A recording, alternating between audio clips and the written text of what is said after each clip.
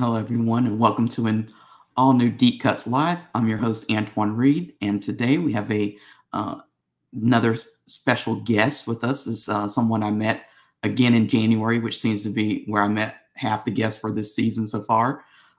So today's guest is Chris Weber. He is the CEO of Veritas Cigars. So very interesting brand, very interesting branding. So I'm looking forward to speaking to him and getting to know more about Veritas. So let me bring on our guest.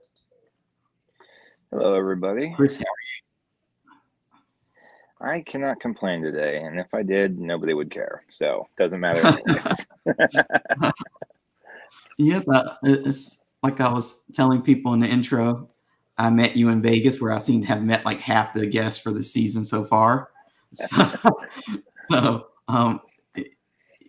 you're a brand that has been around in the market for a long time. Quite some time, in my yeah. opinion. So I'm looking forward to getting to know a little bit more of your story. For those people who are just watching for the first time, Deep Cuts is more about getting to know brands that maybe you've seen in a humidor or you've seen or heard in a store, but you've never really given a try to. So some of the questions are kind of like intro questions. So uh, it's just meant to get to know you and the people behind the brand. So that's where today's conversation is going to go. And then next time we speak, it can go into a completely different area because we would have gotten all this intro stuff out of the way. So Works for me, man. Love it. where I wanted to start is always at the beginning. So how did you get into the cigar industry? So in the beginning, we had a really interesting foray into it. There was three partners originally. Myself, Dave Larison, and a person we no longer speak about, who ended up taking tens of thousands of dollars out of the business account. But we started it off as more of like a regional publication called Cars, Bars, and Cigars. And what it was more or less for the Del Mar area, which is like Delaware, Maryland, Virginia, Jersey, Pennsylvania. So car shows or bars that were doing car nights that wanted to incorporate cigars into whatever it was that they were doing for that particular thing. That's how from there the idea morphed into, why don't we just do cigars rather than acquiring cigars from either a local retailer? We were getting them from Delaware Cigars at the time. Why don't we just make our own cigars? And then from there, it just turned into full-time cigar brand at that point. We launched in June of 2011. Wait, when was my son born? Yeah, 2011. I had to remember because it was 1 month to the day before he was born. He was born July 10, 2011. And we were on June 10th, 2011. We launched, and we were at, well, it was IPCPR at the time, now PCA. But that's how it started. And, didn't think it would take that turn, didn't think we'd walk down that path, but we did. And 11 years later, here we are. So you make it sound far easier than I'm sure it was. Like you just like turn around and say, "Oh, I'm going to start a cigar brand," and poof, and the next day you turn over in bed and it's all done. Yeah. Well, So I don't know how much time you've got, but it's a lot of other details that go in between there too. Could fill a book. Yeah, it was a lot. I'm interested in that because so many people who smoke cigars at some point they seem to get this idea in their head of, wow, I could do this, or I should start my own brand. It will be like this and that. So what was that transition for you like? Like going from, doing what you were doing with the publication to suddenly saying and getting cigars from other sources to saying, like, let's make our own cigars. Like, what was that transition like? It was very interesting because it started out as an endeavor of just getting our own brand out there, and not even thinking about it as a brand, but more or less just as vertically integrated as we could be at the time. So rather than going out and paying retail for boxes of cigars that we're going to give out at these events, like supplying stuff that was going to be known as something, it wasn't going to be called Cars, Bars, and Cigars, or CBC as it became to be colloquially known at the time. But as we were diving deeper into the process of getting the cigars. What factories do we talk with, et cetera, et cetera? How do we develop blends? Who comes up with the blends? That became it was interesting because that transition opened our eyes to not just a different market, but a completely different business, where our passion kind of fell into that area at the time. And it's not so much that we gave up on the publication side; it's more or less that it was a perfect storm of things that were happening at the time. All the connections that we had at that particular time, like dealerships we were working with in partnerships, getting bought out by other dealerships and no longer wanting to continue partnerships, um, whether it be advertising or supplying cars for events and stuff of that nature. A lot of things started happening at the exact same time. We were working with Harrah's in Chester, Pennsylvania, at that moment, and they were supporting a lot of these nights where we were actually scheduled to be on the premises. Then the person that our contact that was working with us over there got transferred to another Harris property, and the new person that stepped in no longer wanted to have that cigar side of it, which is ironic in that that's the first place we faced cigar persecution, and then after that, it's a slap in the face from the FDA, and we've been fighting that battle ever since. So, yeah, it's not as easy as I made it sound to be, and it's definitely more complicated than I just said, but there was a lot of different detours we took along the way. And just because of a perfect storm of changes happening with our primary, not so much sponsors, but yeah, sponsors and co-affiliates, it just made more sense to just completely detour and just focus on cigars full time at that time. So to backtrack a little bit, so the publication that you were working on, like what was your experience with that like? Because I, of course, work with publications, and it's one of those things where it seems a lot easier than it is because people get the finished product and they don't see all the work that you have to do to put it together. So what was that experience like? Well, truth be told, I came into that project. I was the last partner that became involved in the initial partners. Um, and it and truth be told, it never went to publication for a single issue. What it I was the one that was tasked with going out there, talking to printers and um, advertisers, and I gathered advertisers, and then it takes a lot of money to print a magazine. I, Yeah. and when I cannot emphasize enough how much it costs. It wasn't so much that we didn't have the money; we had the money. It was very cost prohibitive at the time. I had never been in publication at all. I don't have a background in that. And I was in large part responsible for the transition more to cigars full time. And it's only because um, it just seemed like everything that we had tried to build towards led to that, even though I know we were trying to start a publication. But when we were looking at it, it was like we kind of found our true passion for cigars at that point. Publication, we would have continued with it, but again, everybody we dealt with that had committed to advertising or any sort of cooperative working experience has either been gone, dealerships bought out, other thing. I mean, people come and go in marketing departments, so we could chase down new advertisers, or we could go with the thing that we were finding we were not just having success in, but we felt we needed to be there.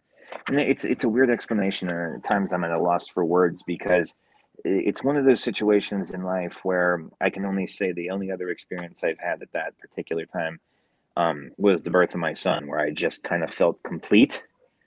We felt complete in our business lives when we were working towards it. It just felt like we were gravitated towards that. So maybe it was fate, maybe it was a perfect storm of events that led us there. I don't know to this day, but I'm very happy with the decision that we made. So when you decided to start your own cigar brand, Mm-hmm. what was the first step that you had to deal with or that you had to take? Because I know some people start with figuring out the name of the company, and then some people Mm. figure out like how we're going to get this made first, and then let's worry about the name. So like, what was the first step that you had to take in that process? The funniest thing, the easiest part for us was the name. Veritas comes from my high school motto, Veritas Sine Timore, which just means truth without fear. Um, that seemed like the easiest part for us. There's no right or wrong way to start a cigar company, as far as I'm concerned. You know, there's no blueprint to step one, step two, step three, step four. Um, so however you get in it is up to yourself. But for us, it was name first. Then it came down to what kind of profiles did we want to have. All right. And then from there, we were sent blends from a factory. Admittedly, in the beginning, we never went down to it. We had not gone down to Nicaragua, spoken to very many factories. The third partner that did not complete his tenure with us chose a factory. I don't denigrate anybody, and the experience turned sour, so I won't give the name out. People that know us know it, but it's not too important to know who that first particular factory was. But that was the path that we chose. And as we kind of learned on the fly for some of it, and what we found throughout the process, because we had various degrees of skills to our background. I mean, I came from finance. Dave Larison, he was very high up with 7-Eleven, running all of their layouts within all of their stores, like why is Coke here, why is Entenmann's at the end of the aisle, et cetera, et cetera, et cetera. So we had various degrees of experience, and what we found out is that meant next to nothing entering into the tobacco industry. You know, from a retail perspective, I'd say Dave had the most useful background web that we could pull from. Finance is easy in a cigar company. You know, my expenses are X, my outgoes, my income is Y. The difference is, you know, either positive or negative.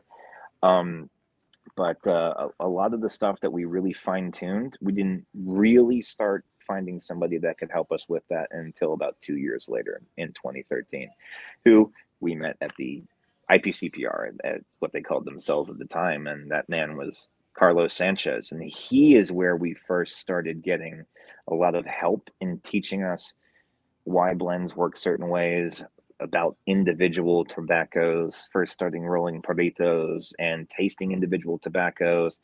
And much like you would do in the kitchen, even if you're an amateur chef, you know, I know what salt tastes like. I know what that tastes like. I know I'm cooking this. I think this would go together. Learning to approach blending from that perspective. Branding kind of came easy to us. Not to toot our own horns. So for us, where we really had to fine tune and learn our skills was actually more on the tobacco side of things, on the packaging side of things. And Carlos taught us a lot. And we were very, very lucky. We didn't make expensive mistakes. Every mistake that we had made, which admittedly there was a few, nobody's perfect. We were very lucky in that we didn't lose a lot of money doing it. We were able to keep going and moving forward. So I'm always interested to when people make that transition from being a cigar consumer to a cigar brand owner, what that transition is like, because it's almost like going from being passionate and loving something to suddenly you have to look at it from a slightly different angle, maybe sometimes. What was that transition like for you? I actually think it ignited my passion that I'd always smoked cigars. I'd been smoking cigars since I was in high school. And for myself, I actually had a fire inside me that ignited because I'm a tinkerer by nature. You know, if I'm not just building whatever the instructions say on the Lego set, I'm gonna also tear it apart and build something that's in my mind. Tobacco let me do that in a way that wasn't overly complicated. Like if you put like a PlayStation 4 in front of me right now and told me to take it apart and reassemble it, couldn't do it. Way too complicated. But the ability to just cultivate the idea, not just of a brand, forget a brand. Let's talk about the finished product being a cigar. We take for granted, at least as a consumer, I took for granted really what went into the thing that I would pick up out of the box, hand to the retailer, make my financial transaction, and go out and smoke it. When I saw everything that went into making that cigar, fire built inside me. And the first time we went to Esteli, when Carlos invited us down the first time, I fell in love with the country. You know, it was seeing from field to the galeras, from the galeras moving on into your warehouses, from the warehouses into the fermentation process, from the fermentation process onto the sorting areas, from the sorting areas being stored back into the warehouse, then being handed out back to the production people. You know, this is one of the last romantic industries that are out there. I mean, Scotch is still up there, wine is still up there to some degree, brewing is still up there, but it's one of those things where I don't really think I had my passion for cigars until we entered the industry. Really, I liked them. They were something I did on a daily basis. I smoked cigars on a daily basis. I didn't really put much thought into why I liked what I liked until I started working on developing things. And that's when the brain kicked in. I was thinking about it at a level that was light years ahead of how I was thinking about it beforehand. So our passion really came from entering the industry. We didn't think it would be that way. We already thought we were passionate. What we found out was not nearly as passionate as we were going to be. And it also sounds like when you saw the process behind bringing what it takes to bring one cigar to the market and all how it's made and stuff, that made you appreciate it a little bit more as well. A lot more. I mean, for people that haven't been able to take any of the cigar tours, I would, if you're passionate about cigars the way that I am, I would do it. Take the chance, you know, spend a few dollars and go down on one that maybe Drew Estate Cigar Safari, or, you know, Oveja Negra does a great tour as well. Lots of factories do it their own way. Plasencia puts on a great tour. When you see that, it kind of ignites that fire inside of you that you didn't know was missing at that point. You know, I've never worked in an industry before. I mean, I worked in finance and industrial supply as well, and I come from a very varied background. I didn't really. So I started doing this, and I realized I can actually love what I do. And for me, where I actually find that I fit in best to the process is now that we have our own factory, I find I fit best into the background. Rather than being the forward face of our particular our brand, our company. And I like working with our blenders, coming up with probably we have more blends in our blend book than we'll probably ever release, you know, but the process of being able to discover new and exciting things, and the things that probably the blends that excite us most, we'll find a way to get it to market. But that's where, like, and I never thought going into this that I would find that I would fit in more back end. It's not that I wanted to be the face of the company. It's just that I kind of fell into that role. And where I found my true passion was back end. I absolutely love it.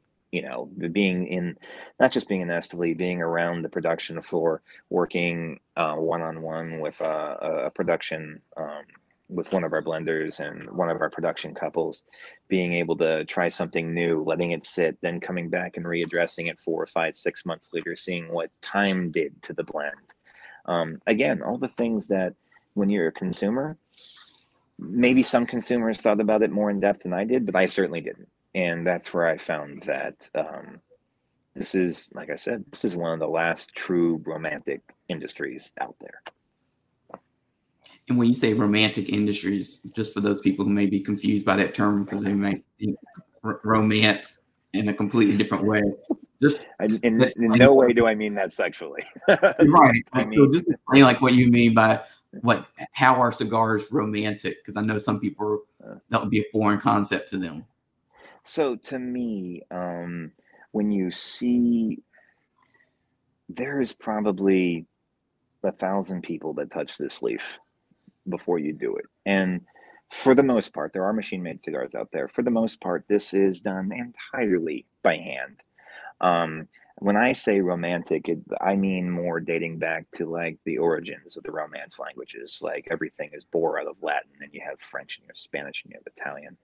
Um, and it's not that those particular languages mean anything sensual, sexual, loving, or anything like that. It's just where, for me, the romance is in the beauty. The beauty is that this is an industry where literally anybody, whether you're starting with $10 million or $10,000, you have the ability to enter this. And it's generally speaking, most everybody actually has a passion for what they do. All right. You know, you don't enter this industry without a passion in it. It's a hard industry to be in. It's a competitive industry to be in. It doesn't necessarily mean you're not going to be successful in your own way. But to me, when I say romantic, I mean that turning that passion into something from the conception of an idea, whether it be a blend or whether it be a brand, and then bringing that to market. Very rarely can you do that. I mean, most of the things we buy as consumers are already preconceived by something, whether it's Lego, whether it's Microsoft, it could be Apple, it could be Samsung, whatever. You know, we're consumers.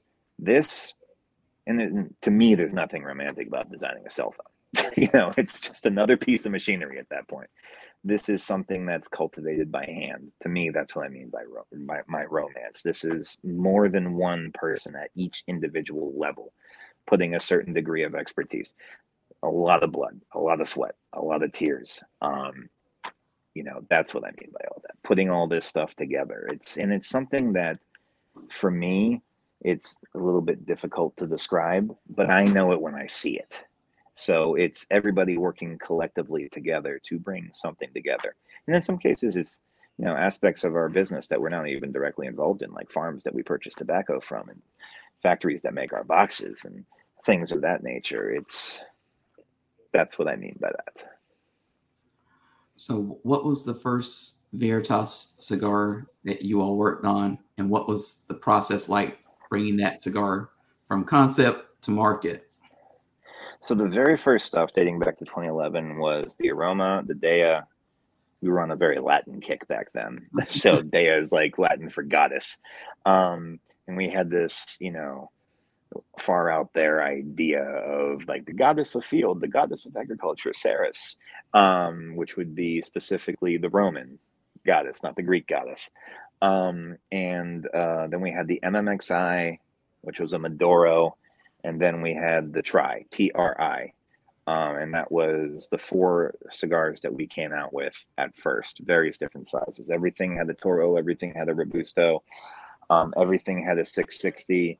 The Connecticut had a Solomone, and everything had a Torpedo. And those were the first 4 brands. Again, I'm not proud of the origins of how things came together. Looking back on it, it seemed rushed. And thank God we were able to succeed to some degree at that particular time. No, we're at the level that we're at now. But those were the first. After that, when we met Carlos Sanchez at the Orlando IPCPR, went into his booth and kind of told him, you know, not things that we were unhappy with, but things that we thought we wanted to be able to do better. And he brought a lot of ideas to the table, invited us down to Esteli, invited us to stay into his house. 2 weeks later, we were down there. And his factory, Takasa, had been in business for decades in Esteli at that point. And he said, even if you guys don't end up using my factory for production, I'll at least teach you enough so that you guys can be a little dangerous. And ended up liking the process so much. We're very happy with the things that we came up with together. We dropped those 4 previous brands. We knew we would come back to them, but we figure, okay, we're going to make a change. Let's do a fresh change. We started with Torch, and Torch came out in 3 blends, which was Connecticut Habano Maduro. From there came the 412, then the Veritas Maduro, and finally the 3 blends, which we have on the market today. Those are the core line of what we have on the market today. Now, do you make blends based on your palate, or do you make them based on what you think the market is looking for? Because I know that different people have different approaches to that. So, like I said, we made a few mistakes along the way. Yeah, we first blended to our palates, um, which, I have a more aggressive palate. Dave had not so much a mild palate, but definitely not the same palate as me. So, for instance, I like full body, full spice. I do, and I like a lot of pepper. So, if I was going to pick a cigar, not ours, that I would go to regularly, Flying Feral Pig would be that cigar out of Drew Estate. That's kind of where I'm at. So that was the concept behind the initial 412, was to come out with something that was full in body, but also full in flavor, that had spice. And I think we accomplished that. And then, um, yeah, then we kind of just realized it can't always be about what we like, because you got to look at the market as a whole. And I represent one person out of God knows how many. So, we started looking at what was the feedback of what is maybe trending, and we started out with trends, following what that trend was. So there was a broadleaf trend, and then there was a trend going back to Connecticut's, and then everybody's gonna make a 660, and then from there we really started getting into our wheelhouse of developing something that wasn't just liked by us, because no company should make something that they don't themselves like, but understanding that it was coming, we were trying to hit the market. We were trying to appease the market, and have something that others would enjoy. And when we started looking at it that way, we started to take off. So, what would you say was the biggest challenge, as you kind of mentioned, going through some of these growing pains, or you put out a product and maybe it wasn't, it didn't land as you hoped it would. So what were some of the challenges that you kind of faced early on in your company, and how did you get over those challenges? So I'd say one of the first challenges early on was finding where we thought we fit into the industry. Where do we fit into the market? It's one of the things that a lot of companies don't really look at that. They look at themselves as, this is our company, this is our product, this is what we offer. But it wasn't until I started really working for an industrial company called MSC Industrial Supply, where they really taught us where the value of understanding where MSC fit in the marketplace of industrial supply. For instance, we specialized in metalworking. So cutting tools was, nobody was better than us, not Grainger, not MSC, not McMaster-Carr. So it's understanding where you fit. So then this was still, it's funny, like in 2011, 2012, 13, we really hadn't, as an industry, defined what boutique meant. It was one of those things, again, where you knew it when you saw it. So, what I had always been told, the standard that I heard the most was boutique meant less than 65,000 boxes a year. I don't even know if that is still a reference point for boutique to this day. But we knew that we were boutique. We knew that we were catering to a small, and we knew that boutique was a niche part of a niche industry. So in the whole the global tobacco industry as a whole, premium cigars are a very small portion of that. Not to say that it's not large. It just means that between the cigarettes and everything else, that is the vast majority of the tobacco, quote unquote, market. So we knew that we were a niche within a niche. And so once we started understanding that, it became a lot easier to fit into that and to fit into the market, because we realized, for the lack of a better term, who we were competing against. I don't look at other brands as competitors. I look at other brands as colleagues. Some people may or may not look at that, myself, as that. Sometimes people love you, sometimes people hate you. But it was also understanding that as long as we stayed once we understood that, let's stay true to a specific set of goals that we have for each and every individual SKU. And that's the most important part right there. You have to understand where you're fitting into the market, and you have to understand what part of that market you want to try and attack and obtain. Because it's funny you say that, because when I got into the cigar industry back in 2010 as just a graphic designer, I would read these stories that would come across my desk to design, and boutique was like, I don't want to say it was a bad word, but it was a word to kind of separate, that some of the larger companies would kind of use, in an offhanded way to kind of separate, other companies from the bigger companies. Like we have the big brands and we have the brands that are going to sell. And now I think over the years, here we are, that was 2010 and here's 2022. I think that's kind of changed a little bit, where retailers, that a lot of them that I speak to, are actually looking for what we would call boutique, because they offer more opportunity. They give them an advantage. They want brands that maybe the store, 20 miles away, or even 10 miles down the road, around the corner, if you're in Florida, the next store down doesn't necessarily have or carry. They don't want to offer the same thing. So it's like boutique is in a way is opportunity. Is, you don't have to, make thousands of cigars. You could easily make, lots of limited runs and have success. That, and I agree 1,000% with that. So it's interesting the way that you put that, is that boutique did almost feel like I just remember going into stores and telling them, "Oh, we're a boutique manufacturer," and you almost get the eye roll, but it's changed from an eye roll to, "Oh, tell me more." Now they're excited about it.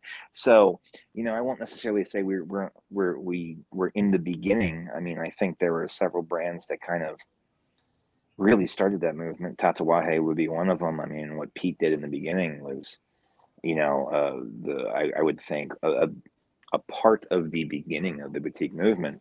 But for me, when anybody asks me to define boutique, I would say small production focusing on quality over quantity. It's the simplest definition that I can make. It's not to say that the larger guys don't specialize on quality over quantity, but we're it's like the craft brewery movement. We're using better ingredients. We're ensuring that the longevity of our supply chain for ingredients, in this particular case, materials, tobacco. And from there, you're just getting something that's just, let's say, richer, more depth, more complexity behind it. I mean, when you're big, it's hard to keep that up. Yeah, it's just a fact of life. If you're big, you're talking about dealing in tobacco on a level that's, I mean, the numbers just boggle the mind. So in order to get what's needed to be considered boutique, I mean, you almost have to focus on a smaller scale, for sure, just because of availability of product and cost associated with it. Now, I know you at some point decided to start your own factory, which I'm sure gave an advantage, that you realized that you probably had hoped maybe early on that you were able to do it a lot earlier. So just talk about that decision to open a factory, because again, that's a whole different side of the cigar industry. Now you're going from being a brand owner to also being, a factory operator, which is different. Yeah. So when I first went down to Esteli, when Carlos invited us, it wasn't until I got there, Dave and I both got there, where within the first 48 hours, I said, "Dave, we have to do this." He's like, "What are you talking about?" I'm like, we have to open up a factory eventually. I'm not saying tomorrow. I'm not saying next year. I remember the conversation very vividly. Dave's a very, we'll call it fiscally conservative, and I don't use that term in a negative way, but where I'm an idea guy that has a lot of and the ability to plan out an idea, he's the guy saying, "How are we going to pay for it? Where's the money going to come from? All right, let's pull the money out of savings, but what's our plan? A, B, C, 1, 2, 3." So it was very easy to have the idea. And it didn't happen until 2018 where we really first started that. So obviously it didn't happen until several years later. And from that, for me, again, this just comes back from my MSc days, because MSc really touted in the training the importance of not just supply chain management, but vertical integration. So the best companies out there are as vertically integrated as possible. For cigars, that means, at the time it wasn't even the conception, but to be a completely vertically integrated cigar company, you'd have to have fields, grow your own tobacco, have a box factory, make your own boxes, import all your own hinges for said boxes, paint, screen printing, the whole 9 yards, and then making cigars. So for us, it just came down to what we noticed in cigar factories that we worked with. And when we left Tecasa and went to work with Oveja Negra for that year, it was really eye-opening to see not just everything that we learned from Carlos, but seeing how another factory that was also equally successful in their own way at that point, that how they operated, why they did things the way that they did, and learned a lot from them, and have a lot of respect for James and Angelo, what they're doing even to this day.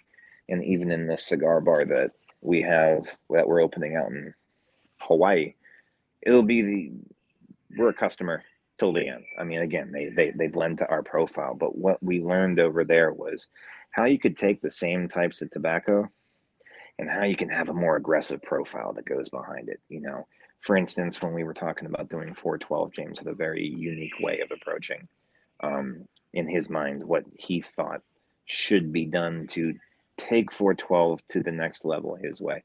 And I won't go into that because it's not my place to speak for him. Right.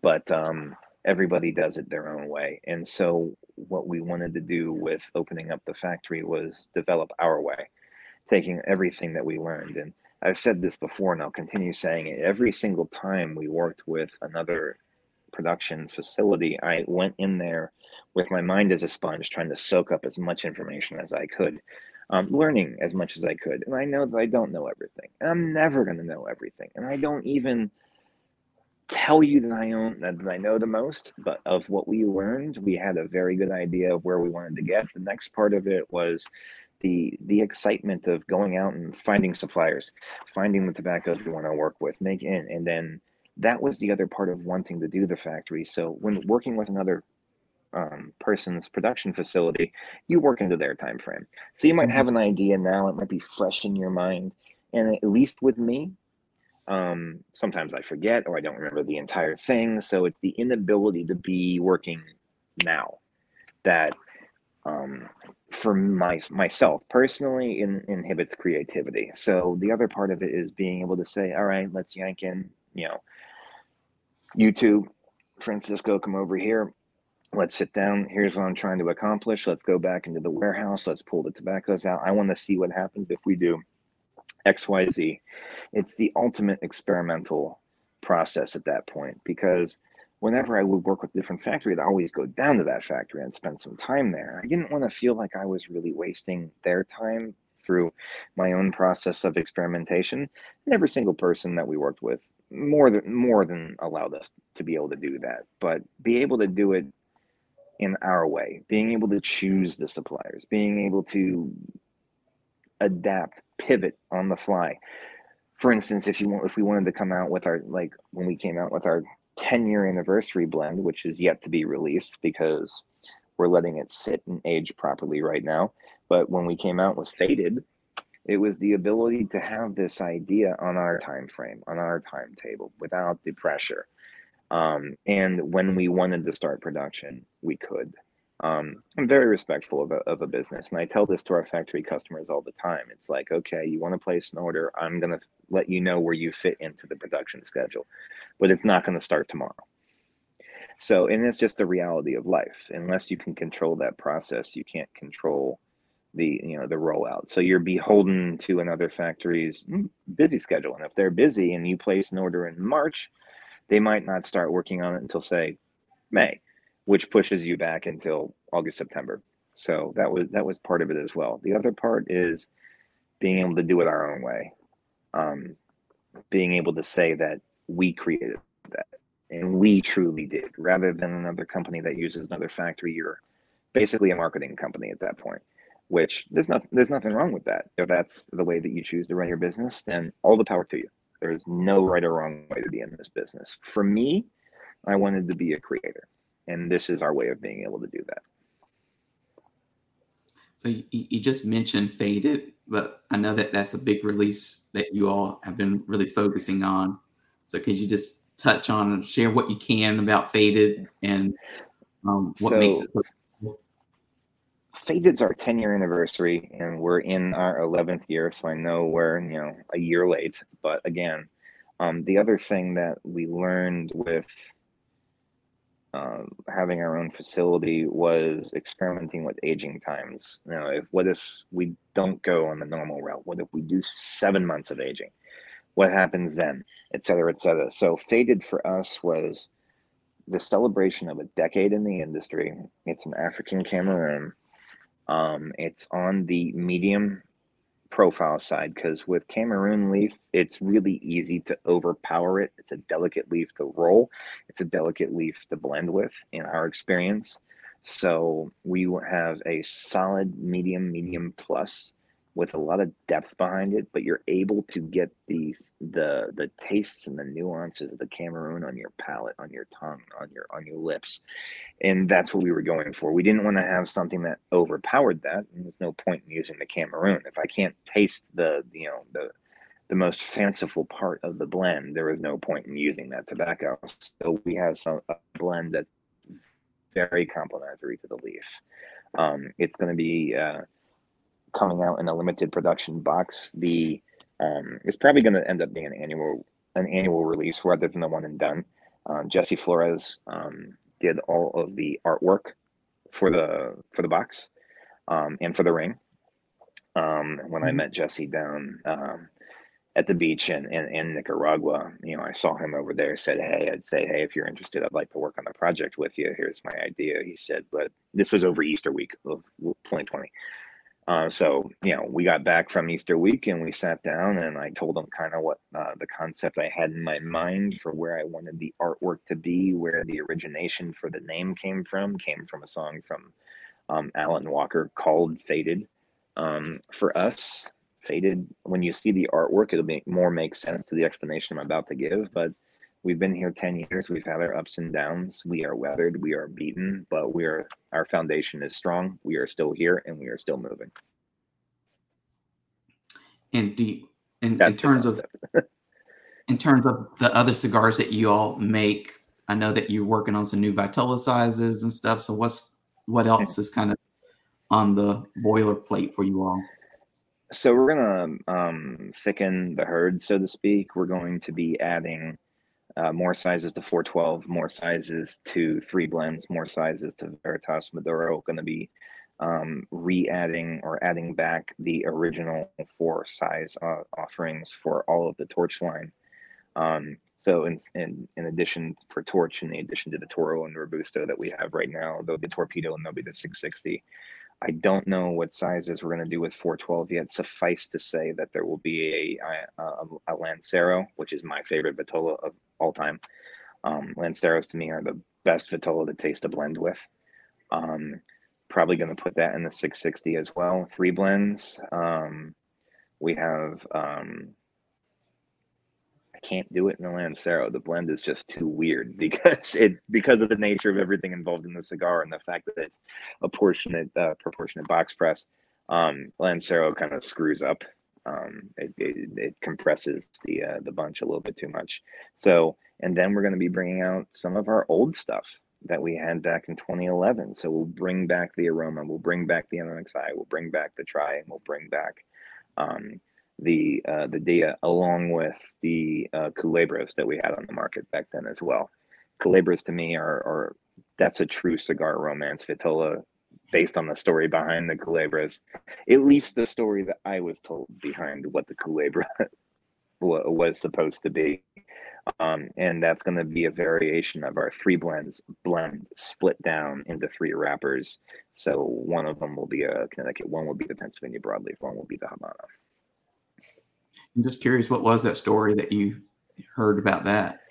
So Carlos told me that the Culebra was when you were working at a cigar factory, you were only able to bring 1 cigar home with you at the end of the day. And so what the production crew would do would take basically a Lonsdale, curl it up, tie it on both ends with a tobacco leaf, and when they were exiting the factory, the guy would look at it, not quite sure what it was, and he'd say, "See, it's one cigar," and he goes, "Okay." And then when they got home, they were able to untie the cigar from untie the stem, and they had one for before dinner, one for during dinner, and then one for before they went to bed. And that's what I was told a Culebra was, or at least its Wow. origin. Never heard that story, so it's always interesting. Yeah, I'm not around back then, so I couldn't tell you. I can't speak to the truth on it, really.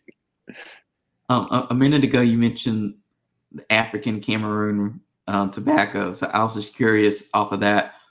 Is there a certain type of tobacco that you really enjoy and enjoy kind of trying to work into different blends that you create?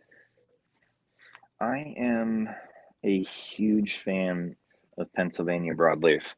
Um, but I never thought I would like San Andreas. And then I started working with San Andreas, realizing it's easy to work with. San Andreas also has a lot of taste. And one of the characteristics I like about Pennsylvania broadleaf is it's thick, it's dense. That's also one of the hard characteristics about it. Whereas San Andreas is every bit as big of a leaf, but it doesn't have the same earth tones behind it that hit my palate that a broadleaf would, or Pennsylvania broadleaf would. So you get more of that Maduro complexity that goes along with it. So I like to work with both those. Um, any cigar we make always has Ligero Esteli in it. It's got to.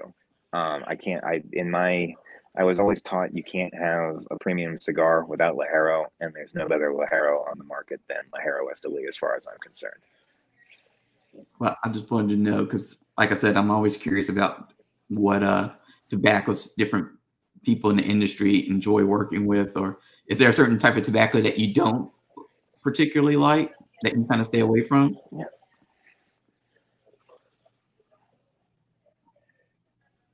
No, pretty much open to everything. I mean, we've even worked with Candela, um, which for me was difficult to get around, but luckily we have very experienced blenders at our factory. So we have two blenders at our factory, both of which are experienced in working with that.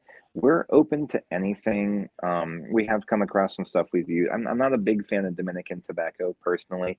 It's a little bit too mild for my palate, but that's Mm-hmm. just me. That's not me saying it's bad. It's just not what I want to work with because it's more difficult to get to the profile I want to get to in my experience in working with that, and then Skip goes out there and starts working with, EP and coming out with something that's coming out. So he might prove me wrong in that too. So, because I know the stuff that comes out of Nico Sueño is almost as aggressive. So, there's nothing that we don't really work with, but for us, we're more transitioning into using Aganorsa fillers, Criollo 98, Corojo 99, 2012 when it's available. Only for us because it's easy to use because I know that to me, Aganorsa is the gold standard for tobacco growth, curing, and fermentation. Um, that and Placencia. So I don't have to worry about them making mistakes because they're beyond the point of making mistakes with that. And I know that if it comes out of Tabs's warehouse, it's going to be excellent. So from a filler perspective, we're transitioning over to complete Aganorsa filler, um, and then a little bit of filler from ASP as well. So those are the suppliers we stick with. For wrapper, we're varied. We buy from a few places. Um, but as far as varietals, I'm open to anything. I'll try anything once. In terms of when you kind of look ahead for, almost like that high school question of where do you see yourself in a year from now? Where do you see yourself 5 years from now? Where do you see Veritas in a short time frame, so a year from now, and then in a longer time frame, like 5 or even 10 years from now? 10 years from now, I hope my son wants to be involved in the industry. He'll definitely be old enough to legally be involved in the industry at that point. He'll be over 18, over 21. So we're going to start experimenting with tobacco growth ourselves. To, like I said, I'm a fan of vertical integration, but the thing I like about growth on tobacco is that it's something new to experiment in. Um, long ago, not that long ago, I was told that the initial impression of me in the industry was that I was just some rich kid that didn't care. I didn't realize I came across that way until a friend that I value his opinion, a newfound friend within the industry, brought that to my attention. I just figured, you know what, let's start focusing on a lot more things, specifically me, self introspection, um, in having a very introspective look of how I was doing what I was doing. I cared the entire time. So what that led into is like getting into new areas of tobacco. I know we're a small company. I'd like to always be a small company.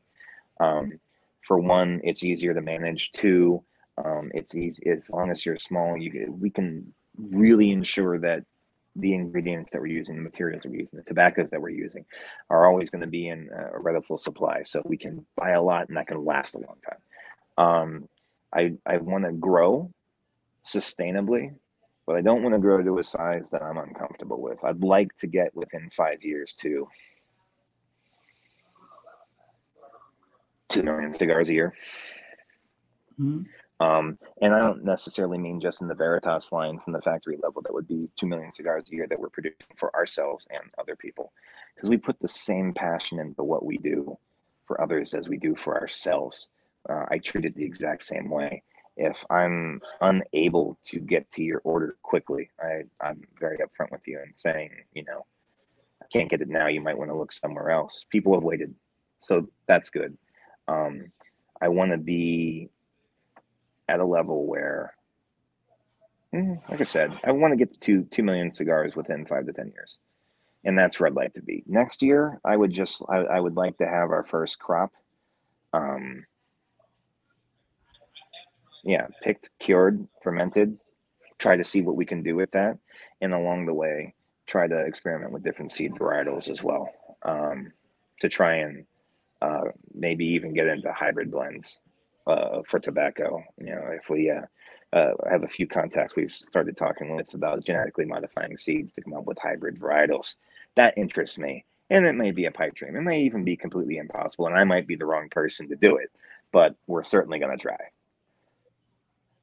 At this point in the show, I like to kind of flip it a little bit and change it into like a little bit of an advice column type thing where you're going to offer people advice based on your opinions and experiences. So there's usually two questions that I end with. So the first question is, what is your why? So what motivates you? What drives you to do what you do? Well, in life, everything I do for my son, Seamus, he's the only thing in the world that matters the most, that matters to me, really, above and beyond myself. Why do I do this? I hope that one day he can share the same passion with me, and hopefully work side by side. That's my ultimate goal. If he doesn't want to do that, if he wants to be a doctor or anything else, I'll support him in whatever he wants. But I would hope that at least, even if he does choose those paths, that why we can at least enjoy what I create at that point together. Well, and the second question is, somebody comes to you and they say, Chris, I want to start a business of my own. It may not necessarily be a cigar business or related to tobacco at all, but they have an idea. They want to go out and start their own business. What advice do you give that person to help them get started? First thing I would say is, if you don't know how to do it, find somebody that does, and that is write a business plan for yourself. Because a business plan is a blueprint. It's a map. It tells you where I'm going to be here now and where I want to be.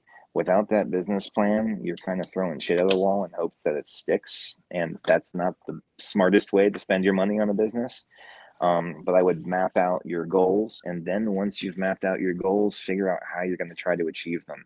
I mean, we started this business, and we didn't really have a plan, and it was more or less because of the third person that was involved in the very beginning. But once Dave and I sat down and we developed the business plan, okay, it's like, okay, this is the next step we have to do. How do we get there? Okay, after that, where do we need to go from there? And how do we get from A to B at that point? And then how do we get from B to C? That's the most important thing I could tell you, is that way you're not going to be chasing good money with bad money. That eliminates waste, but it also helps you focus. And I can't tell you how many times, even to this day, at the end of every year, I write a brand new business plan for what I want to do for this year. What are my goals? What do I have to do to get to them? What are stretch goals? What are achievable goals? What are mid-level goals? That's the most important thing, is to truly map yourself out. And I'm not saying put pen to paper on one page. The business plan we write on an annual basis is about 16 to 18 pages long. And it Wow. keeps me focused. And that way we know, okay, we want to do this. And it keeps you from saying, oh, this isn't my idea. Let's do this. Do we have the money to do this right now? It keeps yourself balanced and keeps yourself level. So going off of that, what's your definition of success? Like, how do you measure these goals that you create for yourself? It would be easy to say you could measure it by financially. For me, it's, does what we accomplish in this industry is the blends or the brands that we accomplish, does it resonate with us? Does it resonate with others? Is it positively resonating or is it negatively resonating? And if it's positive, that's success to me. I don't measure it financially. I mean, it's not to say that I don't worry about money. Of course, I have bills to pay just like everybody else, and I have to have income to do that. But if I've left a positive impact on at least one person with what we've done throughout whatever day we're doing whatever, that's success to me. Used to So, be that I just chased money, and it's, my grandfather always taught me that if you make money, you're God, you're never going to be happy. And he found out that wasn't the case. So for us, it's positive resonance with the consumer base, our retailer partners, both domestically and around the world.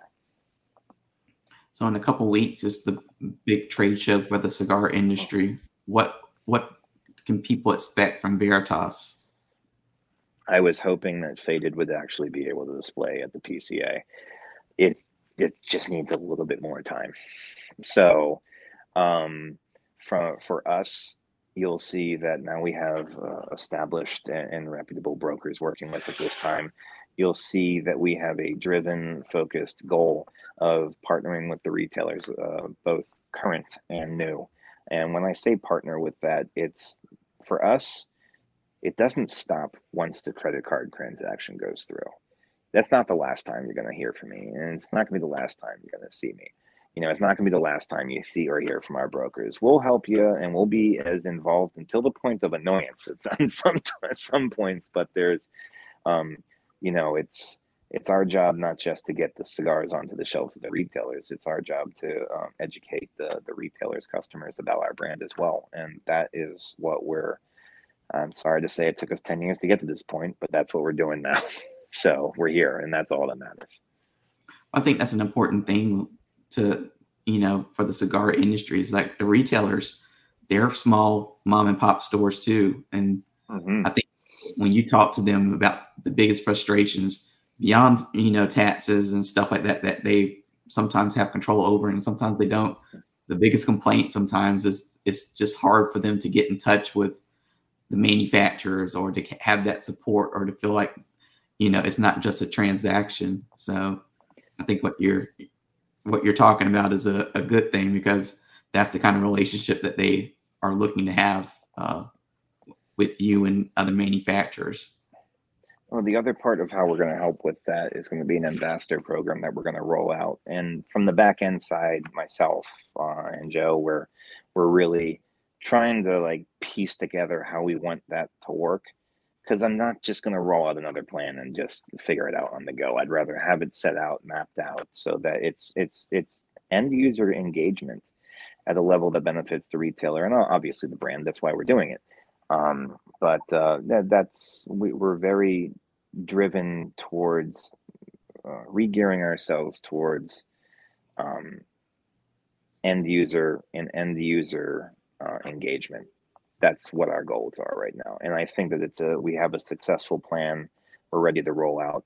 And when we do, it's going to be more of things like this, more of consumer centered rather than retail centered marketing that goes along with that, and also retailer as well.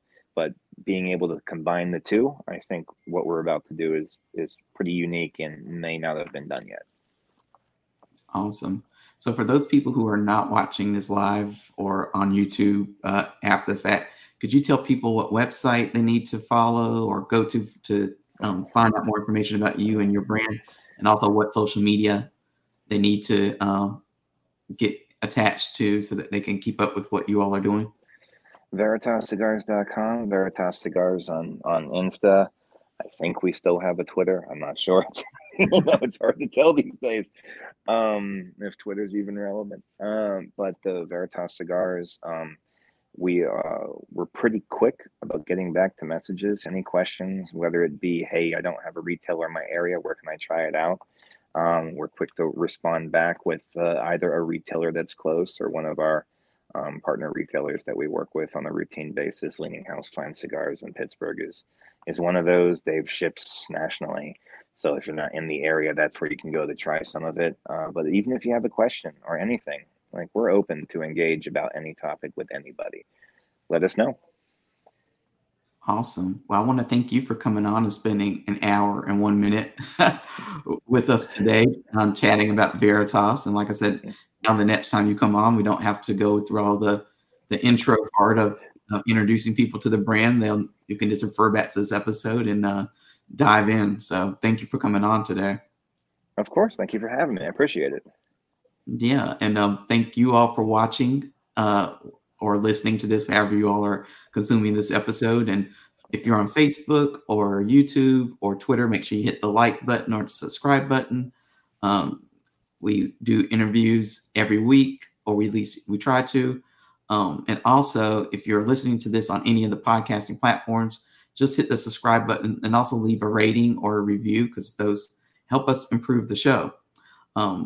This is episode, I believe, 88 or 89. So there are like a whole bunch of other episodes if this is your first time watching and listening. So you can find all the past episodes on deepcutslive.com to watch and to listen. All the links are there.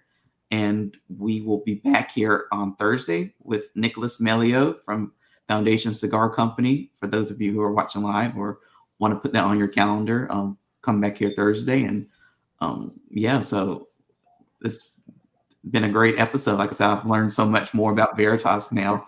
Now, when I see you at PCA in a couple of weeks, I'll have that intro and all that knowledge of what you all have been through. So, and I'll bring you something special from the factory as well, something unreleased. I'll look forward to it. I will be there. So, thank you, Chris. Thank you, everybody, for watching. And until next time. Cheers.